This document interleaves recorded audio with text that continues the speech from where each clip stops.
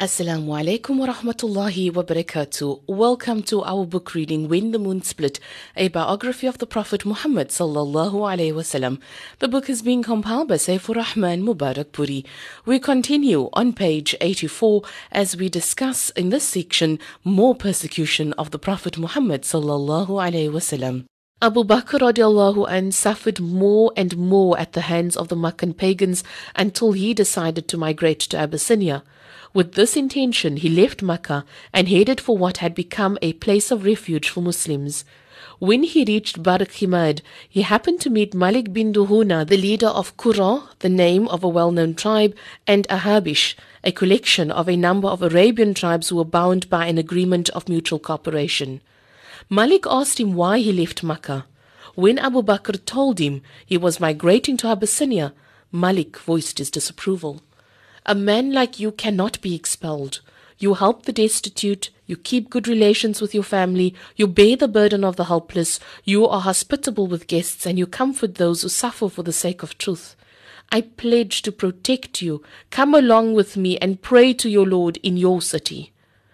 Abu Bakr accepted Malik's pledge of protection, and both men journeyed together to Makkah. Malik bin Duhana then announced that Abu Bakr was under his protection.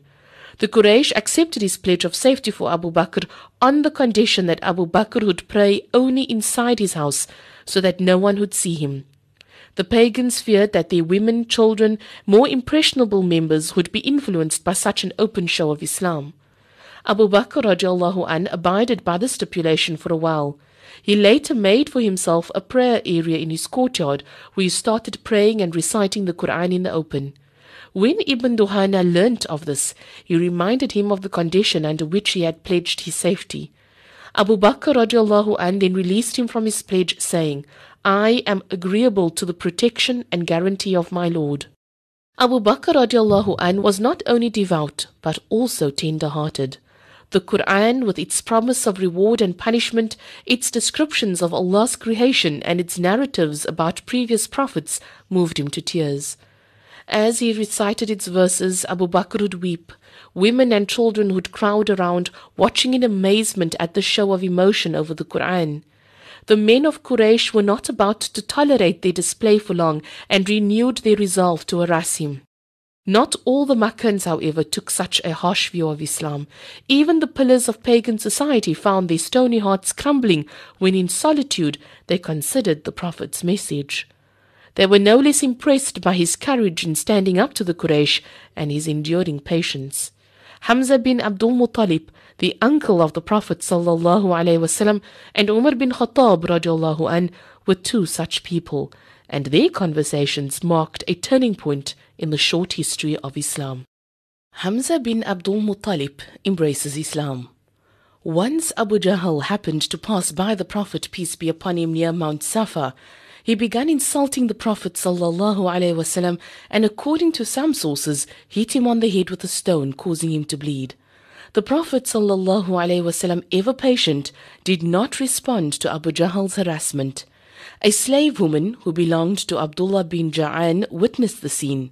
Satisfied with himself, Abu Jahl went to the Kaaba and sat with a group of men from the Quraysh. Shortly afterwards, Hamza returned from hunting with his bow. When the slave woman told him what had happened to his nephew, Hamza turned to Abu Jahl. You bag of wind, do you dare abuse my nephew when I follow his religion?